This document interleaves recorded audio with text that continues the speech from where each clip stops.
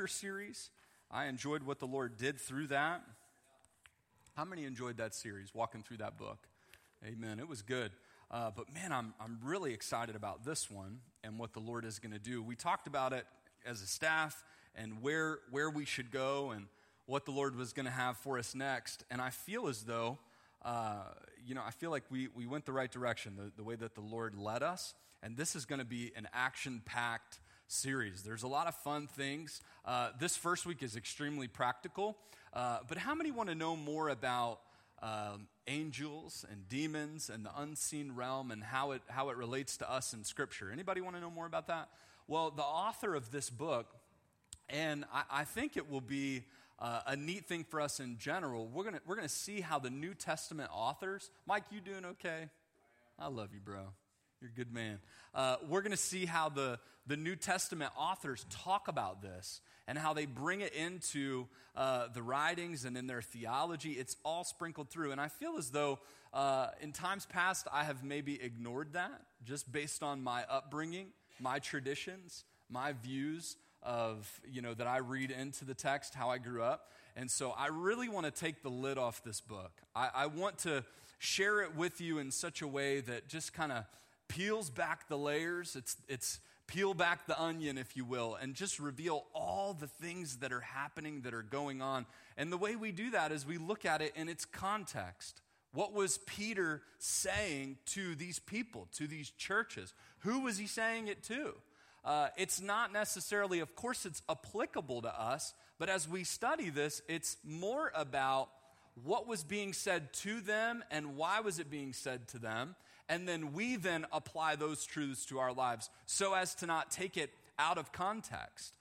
It's important to understand it in its historical narrative and how the gospel writers wanted to portray it. So I want to walk through this book as we begin and as we start. There's just going to be a little bit of background, a little bit of educational stuff here, and then we're going to jump in to chapter 1. We'll cover all of chapter 1 today in the message, and we'll just pray that the Lord does something special. While I pray, I'm going to pray one more time. Why don't you pray that the Lord does something in your heart? How many need to receive something today? Anybody? How about you online?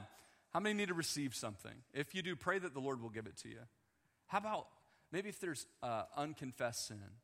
Maybe if there's something in your heart right now that you know is a barrier, that you know the Holy Spirit's already, you're trying to worship, you're trying to get into this moment, but it just you know what I'm talking about? It keeps coming to your mind.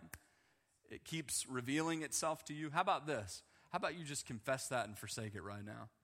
How about you just let that go right now, and then we focus in on the text and pray that the Lord does something in our hearts. Father, we love you. We thank you for your goodness. We thank you for your grace. Oh, we thank you for Jesus. Holy Spirit, we ask right now that you would bear witness of the word, that you would instruct us. God, my words, my thoughts. Father, may this be exactly what your church needs today as we look at 1 Peter. Father, thank you for the church. Thank you for the opportunity to be able to worship and meet and preach. Father, I pray that you would carry this message to every heart, to every person. Father, if there is one that is lost, that is without you, I pray you would reach down and save them gloriously. Lead them to the cross. In Jesus' name. And all God's children said, amen. Excuse me. That's good, man. That's really good. That was made with love. It was. I can sense it. Amen. Are we there yet? Are we there yet? The chosen living as exiles. So let's give a little bit of background. I thought this was neat. There's Apostle Peter in AD 64. Anybody ever wonder what he looks like? I think this is exactly what he looks like. Exactly. He's showing a little chest hair there. I thought that was interesting. I thought about maybe pulling, anyway, I'm just teasing. So this is an AD 64 representative of who the Apostle Peter was. Consider the fact that this guy he's a main character. Can we agree on that? He's a main character in Scripture. He's zealous. He's the one pulling for the Jews. He's the one that's super passionate about the Lord Jesus Christ. Yes, he had his moments. Yes, he had his moments where he denied the Lord, where he struggled with his faith, where he stepped out on the water, and looking at the Lord Jesus Christ, his faith became weak, right? And he was, but he was there. He was ready. He was ready to squeeze every ounce of this spiritual life out of it that he could. You know what I mean? He was ready for a fight. He was ready for a party. This guy was ready to go. And we are the beneficiaries of his faith. And so this book is one that he wrote. And we find that the time period, we believe he wrote it toward the latter end of his ministry. So looking at a timeline here, Jesus being raised from the dead in AD 31, we have here Herod Agrippa imprisons Peter in 44. So just a few years later, we have the Jerusalem Council. We understand that the church was split in a lot of ways over these issues of how Jews and Gentiles were relating. And we know that the gospel was to be carried to the Gentiles. Praise the Lord. That's why we're here. That's why we have faith. That's why we have a church today. But it wasn't without its challenges. And Peter vocalized those. But we know that he was also, his heart was softened over and over. I think about Peter and Cornelius and that story in the book of Acts, where, the Lord revealed to him that it wasn't about his tradition. It was about a relationship. And so we find that what I think is so interesting, so amazing, is what Peter was standing for the Jews. He writes in the later years, Peter writes 1st and 2nd Peter, which is what we're going to study today. He writes that to a predominantly Gentile audience. Most scholars agree when you look at the map and where this letter and these letters were circulated, it was primarily to a Gentile audience, and we see that with his references and to whom he wrote it inside the letter. My point is that the Lord carries him on a journey in his faith to one position of being staunch and fundamental in his aspects of Jewish law, to then literally in the latter years writing beautiful letters to a predominantly Gentile audience, and then saying, listen, you can make it through. Yes, you're going to suffer. Yes, you're going to go through hard times, but the Lord is enough. So it's amazing to see this path and this journey that he goes on. And we find there in AD 64, somewhere in that 3-year period, he was martyred. And what I want you to understand is we believe that this latter part of Peter's life, when he writes this, we find that the theme of the book is suffering, is walking through challenging times. Can anyone relate to walking through challenging times right now and even coming out of the year we just walked out of? 2021 may be the same thing. Might be more challenges. It might be more pressures. And so we find that Peter in the latter years was writing about this specific topic of how suffering relates to our Christian walk and what the Lord has for us, and that we can make it and we can give the Lord the glory. But we find that he's martyred in Rome. We believe that Nero was the emperor during this time. So that really brings clarity that as we're reading, people are being converted. We have Gentiles, Christians that are spreading, right? The word of God is spreading, and we have the diaspora. We have the Jews spreading. The word of God's going out. Why? Because it's under heavy persecution. And if there's ever a time for us to focus on the fact that there were other Christians, we have our Bibles, we have our belief, we have our faith, because others rose to the occasion under suffering, rose to the occasion under persecution, and the Lord was glorified and magnified in it. So it's not about us being crushed under the weight of our persecution, crushed under the weight of our suffering. It is, what is the Lord's purpose in this journey? And we find that in these letters, the purpose is clear. The purpose is clear. That purpose is the gospel. And so know this, that the writings of Peter, the writings of this letter come at a time when Nero the emperor, how many have ever studied that emperor in history, Nero? Anybody? A few of you? This guy, story time with Matt, ready? He literally, I was reading about him, he had, the paranoia was insane. But he wanted to kill his mother, but didn't want anyone to, his own mother. When we're talking about what he does to Christians, it's insane, right? They would wrap them in animal skins and send them into arenas with other live dogs and wolves and animals so that they would tear the Christians apart. Then they would impale them on stakes, cover them in tar, and light them on fire. And they illuminated the city with bodies of Christians that had been mauled to death. This is the kind of guy who was in charge. And I'm telling you, when we get to the part where Peter literally in this book under that administration tells us to submit to civil authority, we're going to have no excuse as Christians. No excuse. This is a very relevant book for us during this time.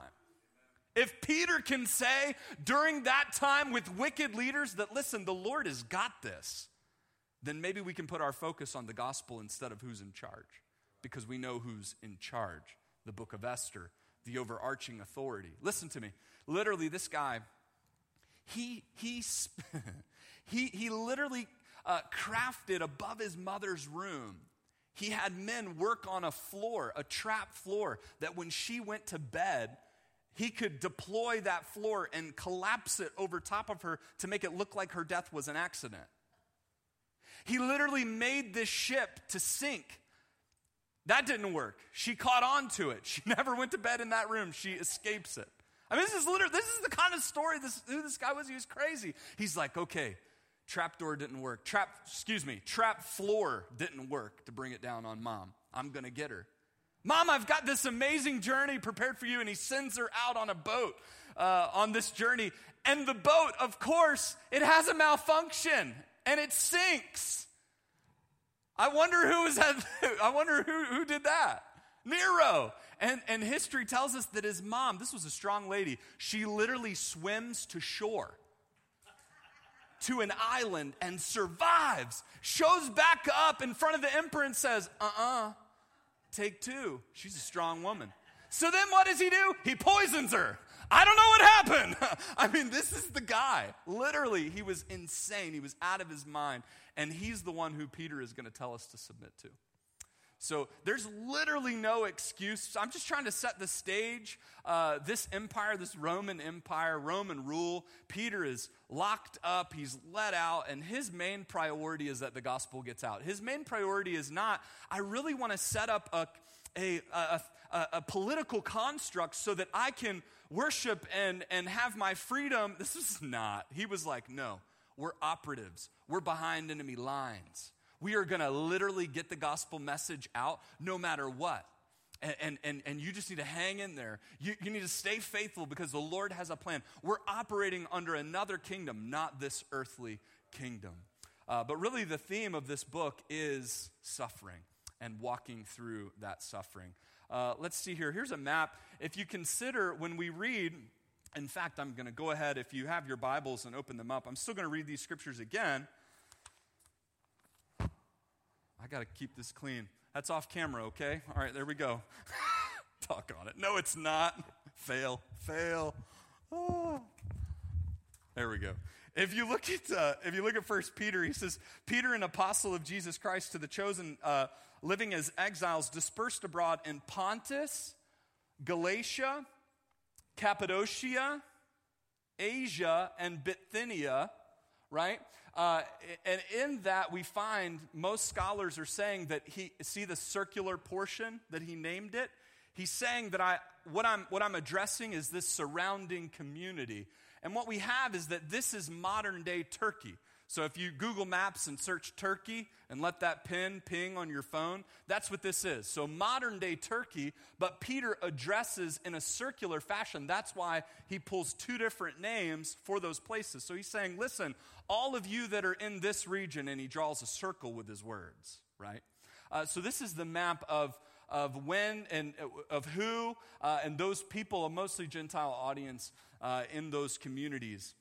So let's get to the meat of the message here. What time we got? Man, we worshiped today, didn't we? It was good. How many are okay with going a little long when we have a worship service like that? Me too. Amen. And if you're watching online, no excuse. No excuse. You got your slippers on. You've got your coffee. So don't hate on me for pausing and taking a sip. No excuse. Let's hang in there and let's go here and enjoy this here. So here's the question. Are we there yet? Are we there yet? Here's the title. Are we there yet? The chosen living as exiles. Let me ask you a few of these questions. Common thoughts and questions regarding life in a traveling context. Have we not reached our final destination? Have we not reached our final destination? What, in fact, is our final destination? Has anybody ever wondered that? You're like, no, I've never wondered. I'm in church. I'm a Christian. Of course I would never wonder that. I know what my final... Listen, maybe even pre-Christian, have you ever wondered? Pre-biblical worldview. Is this it? Is there more? Here's another question. What are the directions to that destination? Maybe in your mind and in your life, you have solved the final destination piece. You know that eternity is real, but you're like, is there like a Google Map version of how I get to that final destination? How many would like points? This is what you need to do to get to heaven. Anybody? Scripture does that.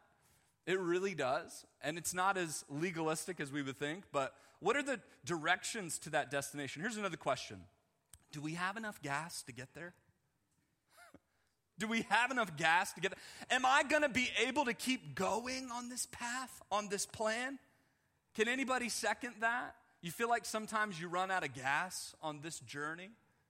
Nobody else? Just me? No? What about you online? No one in person. Everyone in here has a full tank this morning. Let me tell you. They stopped at the spiritual gas tank at the gas station before they got here. Sometimes I wonder if I got enough gas in the tank. That's what we're going to talk about. We're going to talk about this journey and this question that I ask, are we there yet, is really to all of you online in person that are on this spiritual journey. Now, how many of you have children? Anybody? Okay. When you're taking a trip, what is the one question that your children continue to ask? Are we there yet? Are we there yet? Are we there yet? And they continue to ask it over and over. And when it's answered, the answer is typically no. But then the question comes back. Are we there yet? Are we there yet? And if we're honest with ourselves, if we put things in perspective with our relationship to the Lord, every time we stop and take a breath, what we're really doing is we're saying to the Lord, are we there yet? When we stop in our spirit and we're like, when we have that relationship conflict, when we have those moments where you're just like, I don't know if I can continue. I don't know if I can. That is our adult way of saying, Lord, are we there yet? Can anybody testify this morning of whether you've asked the Lord if you're there yet this week or not? Anybody? Okay, that's what Peter is saying. Can you imagine living under oppression, trying to be a Christian, trying to profess Christ, and literally the governors and the governmental structures are opposing you in that, and they're literally coming against you? How many times do you think you would ask the Lord, are we there yet? Lord, if you would just come tomorrow. Lord, if you would just end this suffering. Lord, if you would just end my troubles and my heartaches. If you would just lead me beside still waters, I'm ready. Are we there yet? That's really the question. When I read this book, I read it twice, just front to back, cover to cover, 1 Peter to 2 Peter. And then I set my Bible down and I was like, are we there yet? It's Peter answering that question with theological strength, with constructs that will support your soul, that will allow you to say, I know we're not there yet, or better yet, I know we're there, but not yet. Oh, I know we're there, but not yet. I'm okay. I'm good. I'm at peace. Some of you are going to find peace in this sermon series. Some of you are going to ask this question with a different, are we there yet? Rather than, are we there yet? Some of you at the end of this series, you're going to look forward to the Lord's coming with anticipation, not with, end what I have going on right now. You will. Hang in there. Let me help you with this broad picture. Are you ready? So when it comes to the big picture we see in Scripture, the big picture that we see in Scripture, I'm going to read this. I think maybe for those of you online and in person, this may be, don't spill your coffee, Matt. This may be the first time for some of you to hear me articulate a big picture worldview, what I would call a Christian worldview. And if this is the first time, it's okay. What I'm going to say might contradict what you learned in school.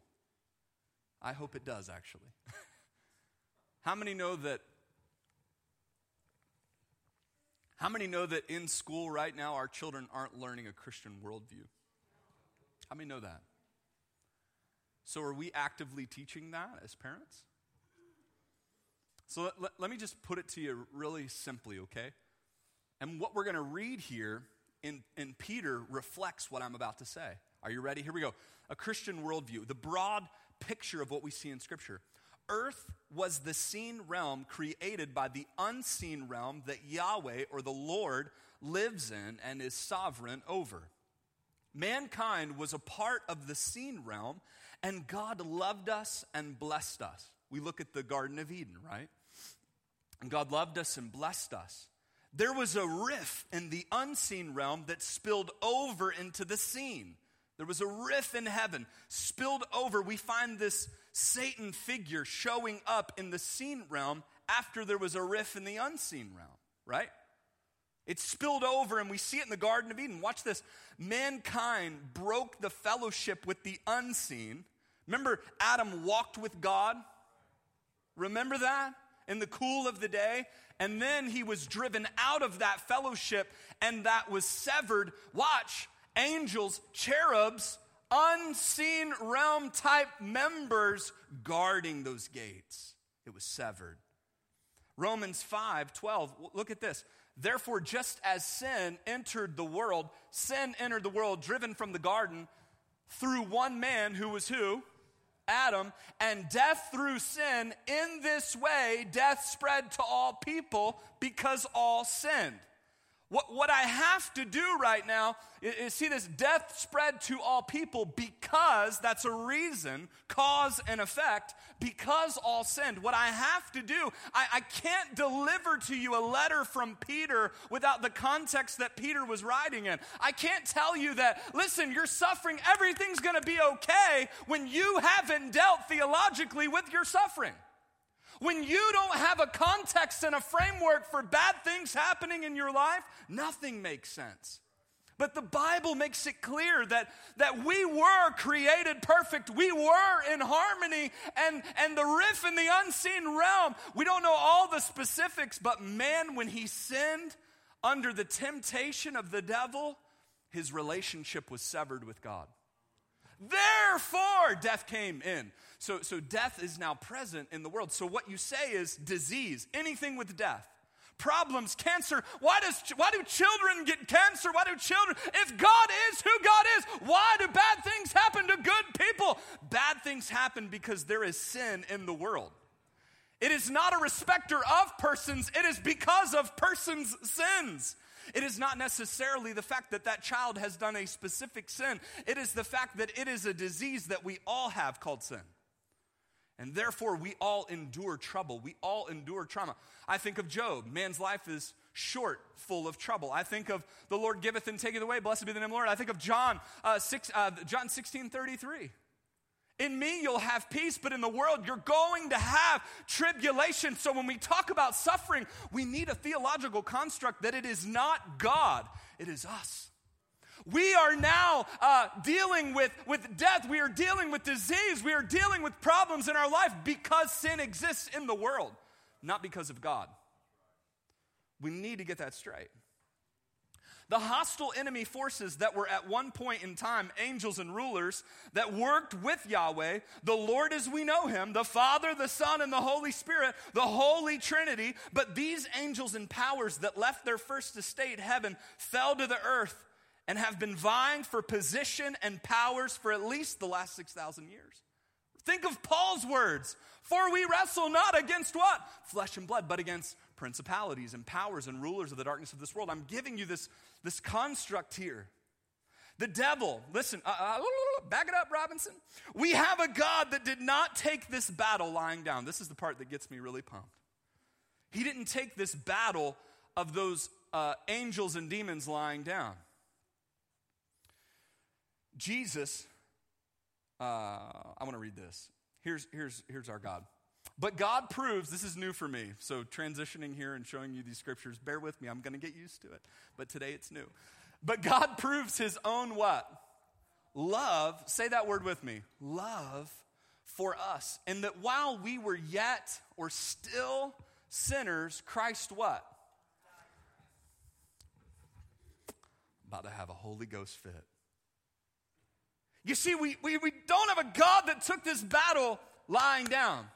Our God loved us, and while the hostile enemy forces were waging war against Yahweh for the souls of men, our God chose to fight the battle in the flesh. Listen to this word.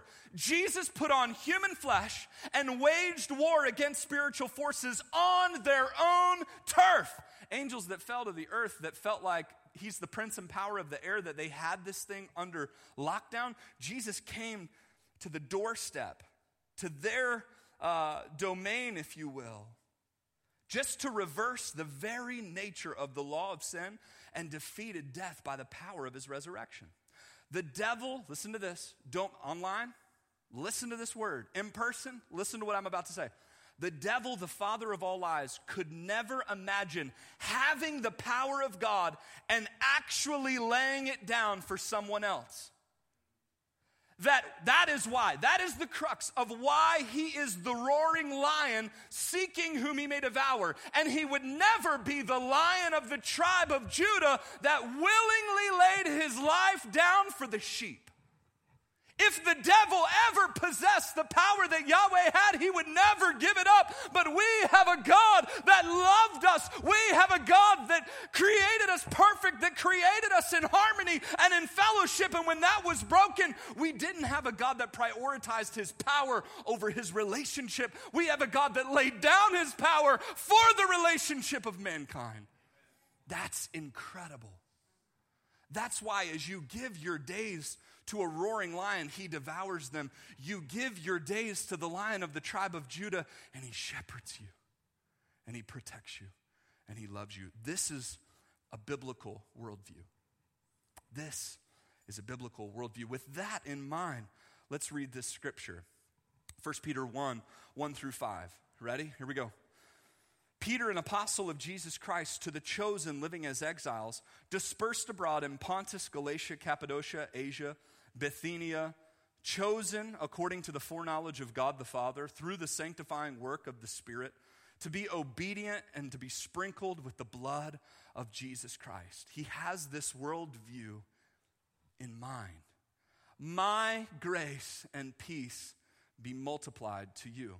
Blessed be the God and Father of our Lord Jesus Christ. Because of his great mercy, he hath given us new birth into a living hope through the resurrection of Jesus Christ from the dead. There's that biblical worldview in mind. He's giving us a living hope through his death. And what's that next word? Why do we have a living hope? Because we have a what? An inheritance that is imperishable, undefiled, and unfading, kept in where? For you. For you. I got something for you. I got a life preserved. The devil thought he was going to strip you of your rights and privileges, but I came down and reenacted it. I reversed it. I made a way for you to have your inheritance. I'm protecting it for you. Why is this important? Because when you're dealing with garbage on earth, you need to know what's waiting for you. You need to know what's waiting for you. Oh, it's going to get better. You are being guarded, verse 5, by God's power through what? Yes. Through faith for a salvation that is what? Ready to be revealed in the last time. It's coming. It's coming. It's happening. My goodness gracious. Listen to this commentary. I want you to clearly see this. I want you to clearly understand this. This is not the way Satan wants you to think. This is not the way the rulers of this world want you to think. They don't want you to consider this biblical worldview. Why? Because anyone that has a morality conscience at the center of their core that they were created with When you see someone with ultimate power lay it down, when you see someone that has the ability to escape death, but yet dies on their own volition and own accord, you immediately in your gut know, that person loves me. The very thing that Jesus did for you, the devil is never willing to do. You want to know who your real friends are? Scripture tells us. Those that are willing to go to bat for you, lay down your life for you, what our Lord did for you. Consider this, Karl Marx. Marx complained that religion is the opiate of oppressed people. Was Peter making that mistake right here by reminding those who are suffering of eternal life? I'm reminding you that there's an eternal life coming for you, so it's okay to suffer. Was that a mistake? Was this an opiate that Peter was administering to them? Make them feel better just by saying there's something waiting for you? Do you understand what a Marxist socialist, the type of things that are being taught to our children today? Do you understand why he's saying that? Right, because he doesn't understand it. That's not at all what Peter's saying. We should remind ourselves, first of all, that Peter, watch this, was not exempt from suffering himself. He was not speaking as a rich, comfortable person to those who are experiencing difficulty. The promise of an eternal inheritance is abused if it becomes a means by which the poor are oppressed. And yet many of those who are suffering in this world find no relief and no justice. Marx offers nothing to them, since his only paradise is a worldly one, a paradise that most in this world never experience. The fundamental issue is that Marx did not believe in a heavenly inheritance. Peter did believe in it. It provides a great incentive for those suffering, reminding them that the veil of tears will not last long, and that a great reward is laid up for those who are faithful. The point is, Peter was in the suffering too. What is backwards in the socialist humanistic mindset is if someone who is not suffering is telling, and this is the prosperity gospel, give everything that you have to the Lord. As you give it, He's going to multiply an inheritance.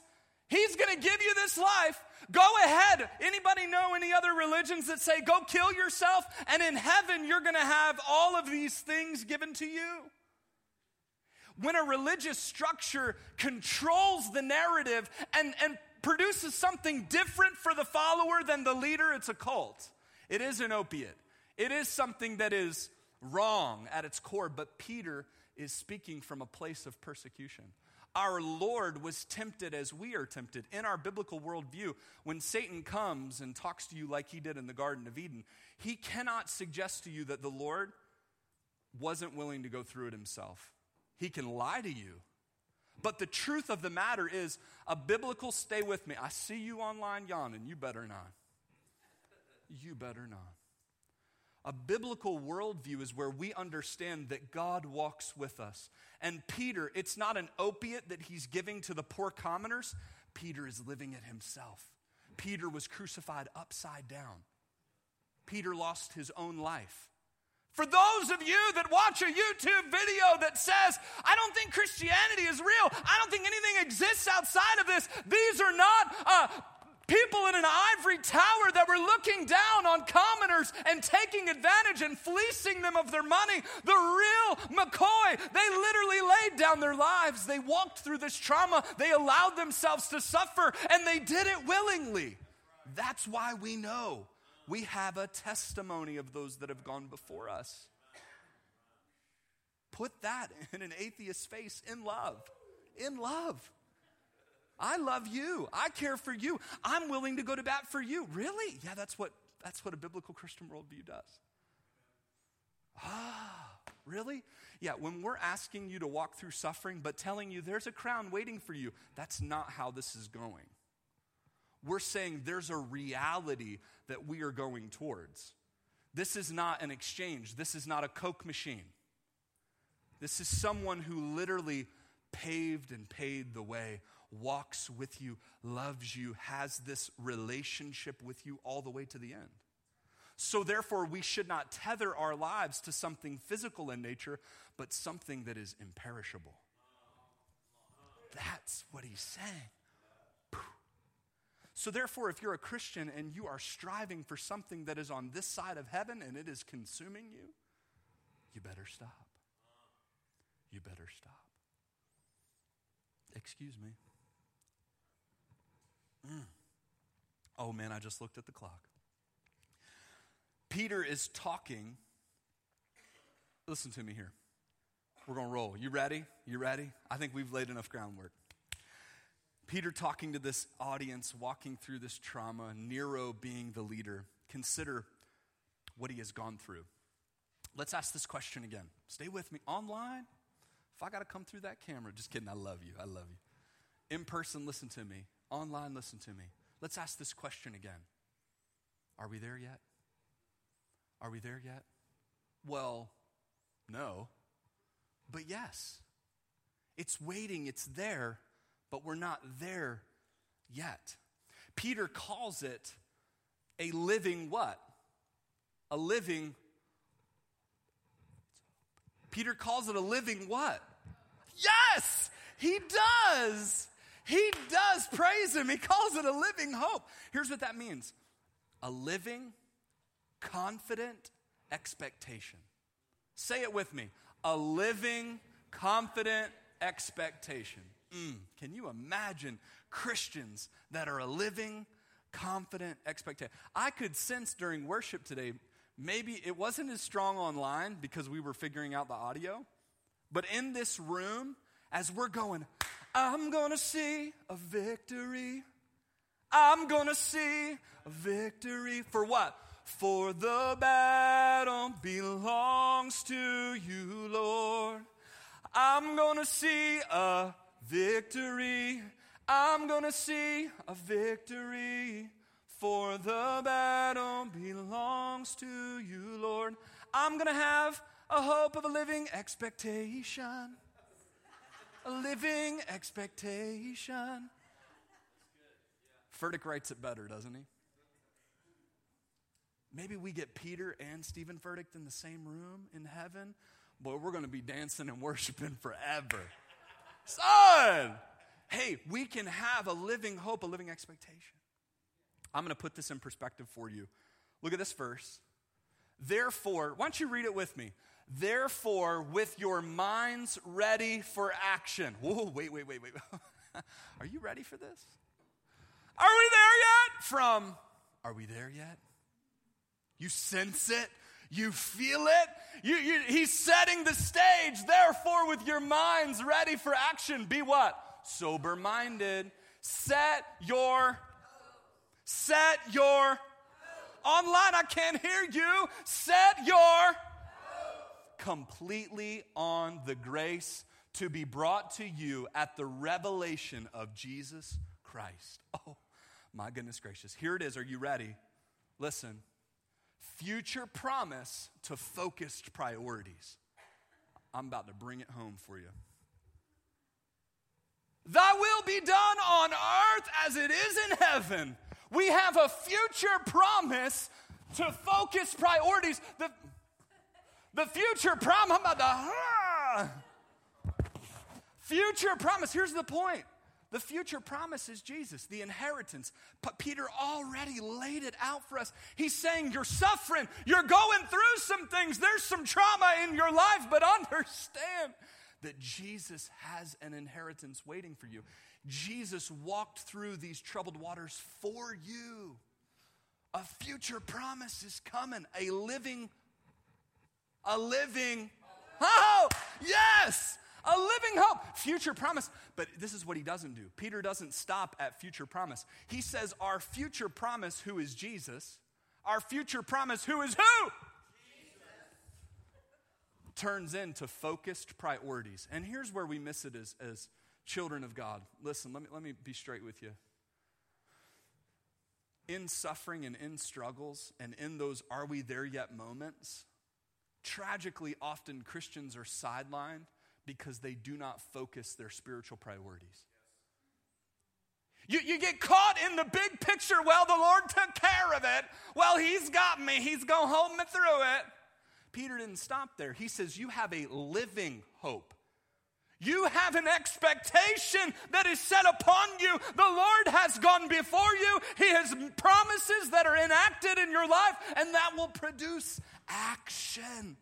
Be therefore sober-minded. We're about to go to work. We don't have a Christian life, we don't have the luxury of lying down. Why? Because there's been a victory.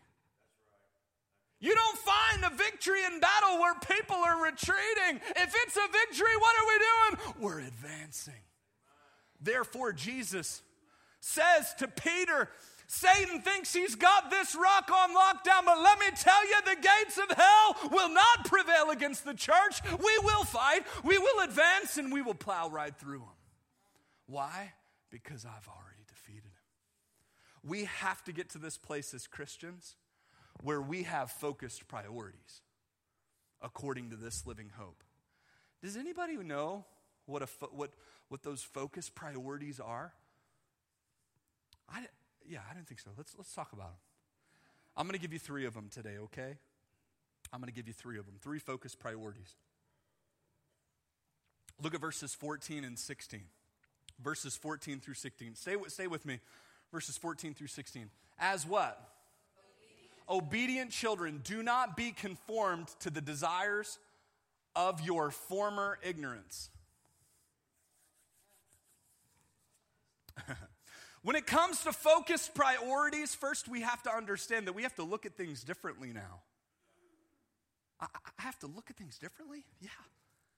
When considering the fact that we have been saved now with a living hope, a living expectation of our future inheritance, then we need to live like children that have a future inheritance. We don't need to live in ignorance, but we have a lot of Christians that don't know what's there. They don't know what has been prepared. They don't know what the Lord has bought and paid for them for.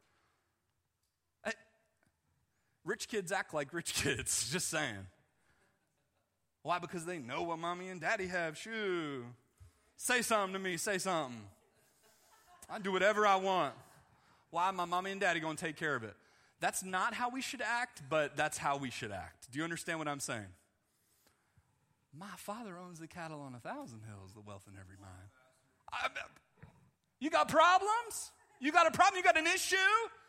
How about we expect? How about we approach life with a confident expectation, a living hope, not our former ignorance?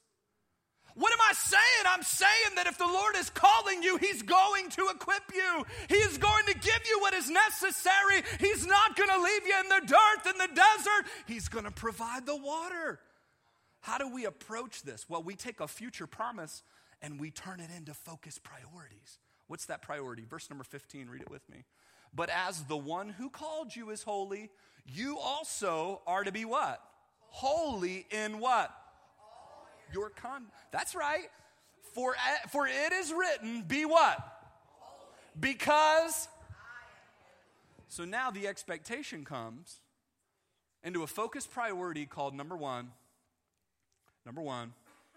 holiness. Holiness. Listen to me. Listen to me.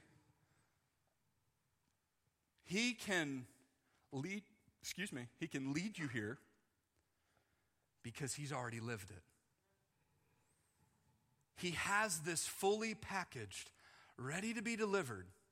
All you have to do is submit to it. I'm not saying to you, you have to find the strength within yourself to be who you need to be. That's not what Peter is saying. Peter is saying, you have inherited something. You had nothing to do with this. If we go back and read the beginning of this passage, he said, elect according to the foreknowledge of God. This is in God's plan. Now, I don't believe that you are separated from this. I believe that because we are moral, eternal human beings, that you have to decide. I don't believe that we're robots. I'm going to be holy, for God is holy. Lord, take over. No. I accept you as my Savior. Now take me a puppet master. It's not like that. It is holy smokes. Like, literally, He defeated the very thing that I'm inclined to. I'm going towards that temptation. I'm going towards that sin again. It's the law of sin and of death, and I can't. Yes, you can. You can have victory. Lord, I need you to do this through me. Lord, I need your victory now. I need to confess. I need forgiveness. I need your, Peter says this, grace and mercy be multiplied on you. We need a clear view of the cross.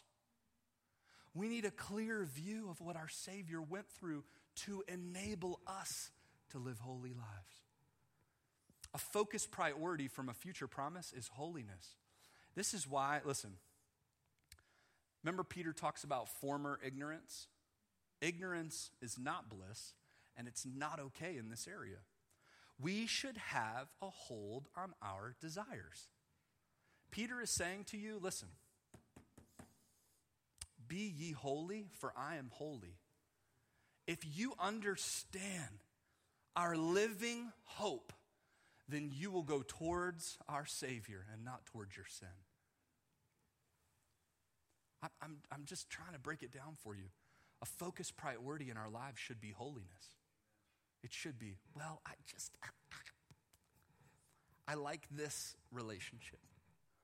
I like this show. I like these cars and clothes and 24s.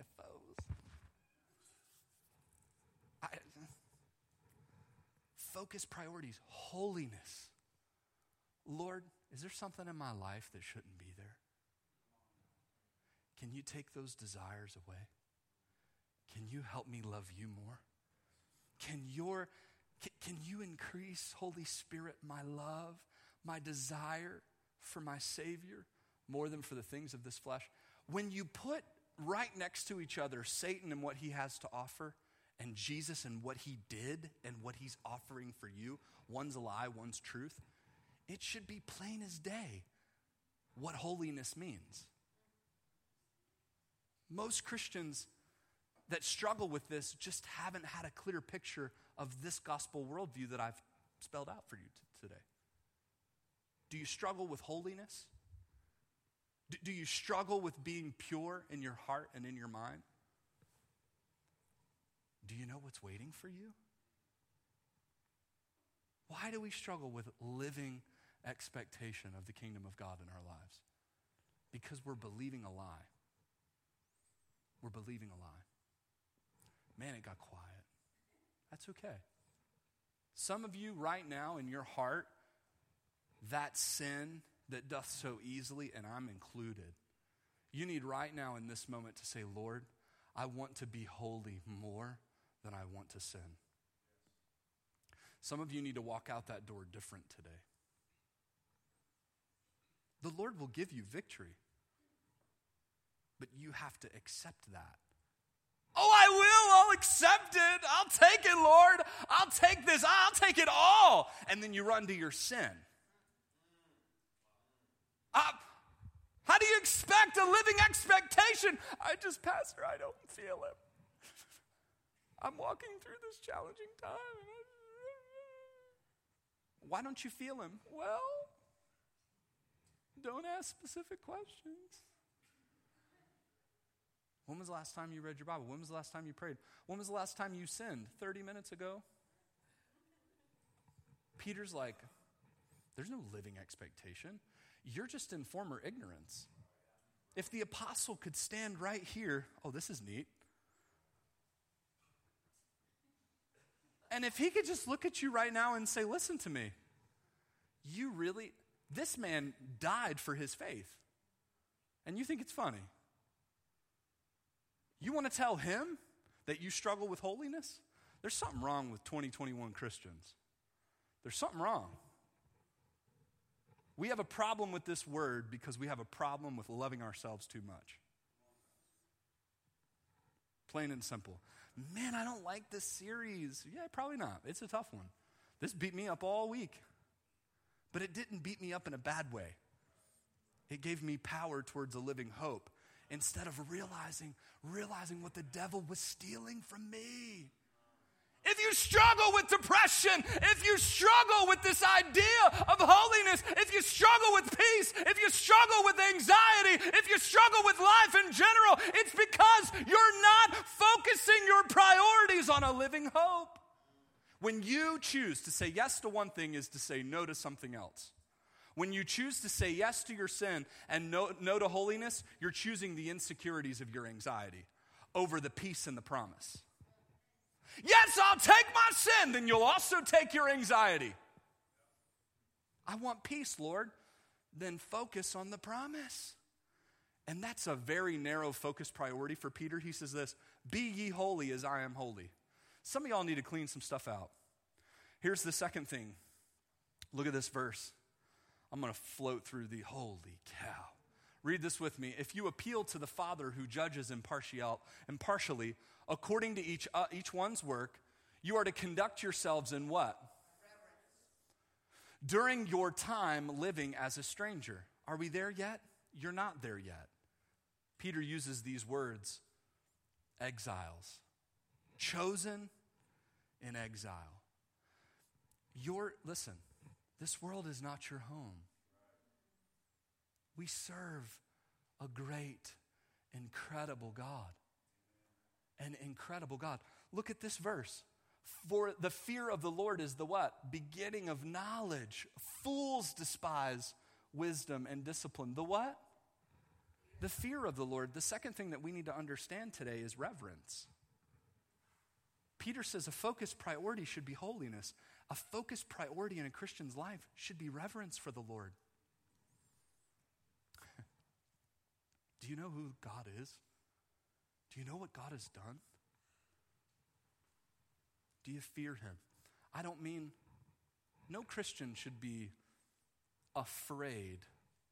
If you're afraid, it's probably because you're living in sin. But in awe of who he is will motivate you towards holiness. A focused priority in a Christian's life should be reverence. Reverence. We have an incredible, magnificent God. The third thing, look at this. Through him, you what? Believe in God who raised him from the dead and gave him glory so that your faith and hope are in God. Since you have purified yourself by your what? To what? To truth. So that you show sincere brotherly love for each other from a pure heart. Love one another constantly because you have been, what is it? Born again. A living hope. Not of perishable seed, but of what? Imperishable. Through the living and enduring what? Word of God. For all flesh is like grass, and all its glory like a flower of grass. The grass withers, the flower fails, but the word of the Lord what? Endures forever. And this word is the, say that word? That was proclaimed to you. This morning the gospel was proclaimed to you. This morning it was clearly put, come on up. Clearly put, proclaimed. There's this last word that Peter is saying should be a focused priority, and here's what it is. Acceptance. Acceptance. Some of you have not accepted the suffering in your life because you haven't fully embraced your Savior and accepted him. By his stripes, we are healed. By his stripes, we are healed. Scripture says, church, listen to me. Online, listen to me. The third thing that I see here from the apostle as a focused priority is this thing of acceptance. How do I live out the hope? How do I live out the expectation? Have you accepted Jesus as your Savior? Have you personally in your heart decided that you are going to accept everything? Now, for some of you in childlike faith that have maybe years ago said, yeah, I accept Jesus as my Savior. I'm going to make him Lord of my life, and you're my Savior, you're my King. You've put your faith in him. You're going to heaven when you die. I've got an inheritance waiting for me. But yet you haven't connected that with the suffering in your life. You haven't connected your decision to accept Jesus as your Savior as the same Jesus that's Lord over your suffering. So it's twofold today. Maybe you've never accepted Jesus as your Savior.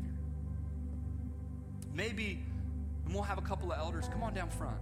Maybe you've never put your faith and trust in Christ. And if that's you, if the Christian worldview that Peter has projected here in this passage, if this is the first time that you're hearing that, or this is the first time that the Holy Spirit is speaking in your heart, and you're like, I want to accept that living hope. I want to accept Jesus and make him Lord of my life. If that's you, we have space for that today. We want you to come. We invite you to come and let an elder or one of our elders' wives pray with you and help you accept Jesus as your Savior. So that's one piece to it. Online, if you want to know more about how to have a relationship with Jesus, if you want to know more about why we're really happy in times that you don't think you can be happy, comment on this post. Send us a private message. We'll reach out to you and help you with that relationship. But here's the other part. Here's the other part.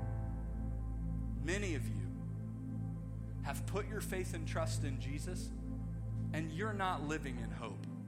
You're not living in expectation of what the Lord is going to do because our priorities are not focused. You have to straighten out your priorities. I want to go here. I want to do this. I want this in life. Here's what we should want: holiness. Here's what we should want: reverence for our God. Here's what we should want: I want acceptance. God, give me the strength to accept the things that I cannot change. God, give me the power today through your Holy Spirit to overcome the suffering in my life so that I can be birthed in my new life looking towards the glorious appearing of my Lord and Savior. Acceptance. Every head bowed, every eye closed. Take this moment. I know we're a little late today.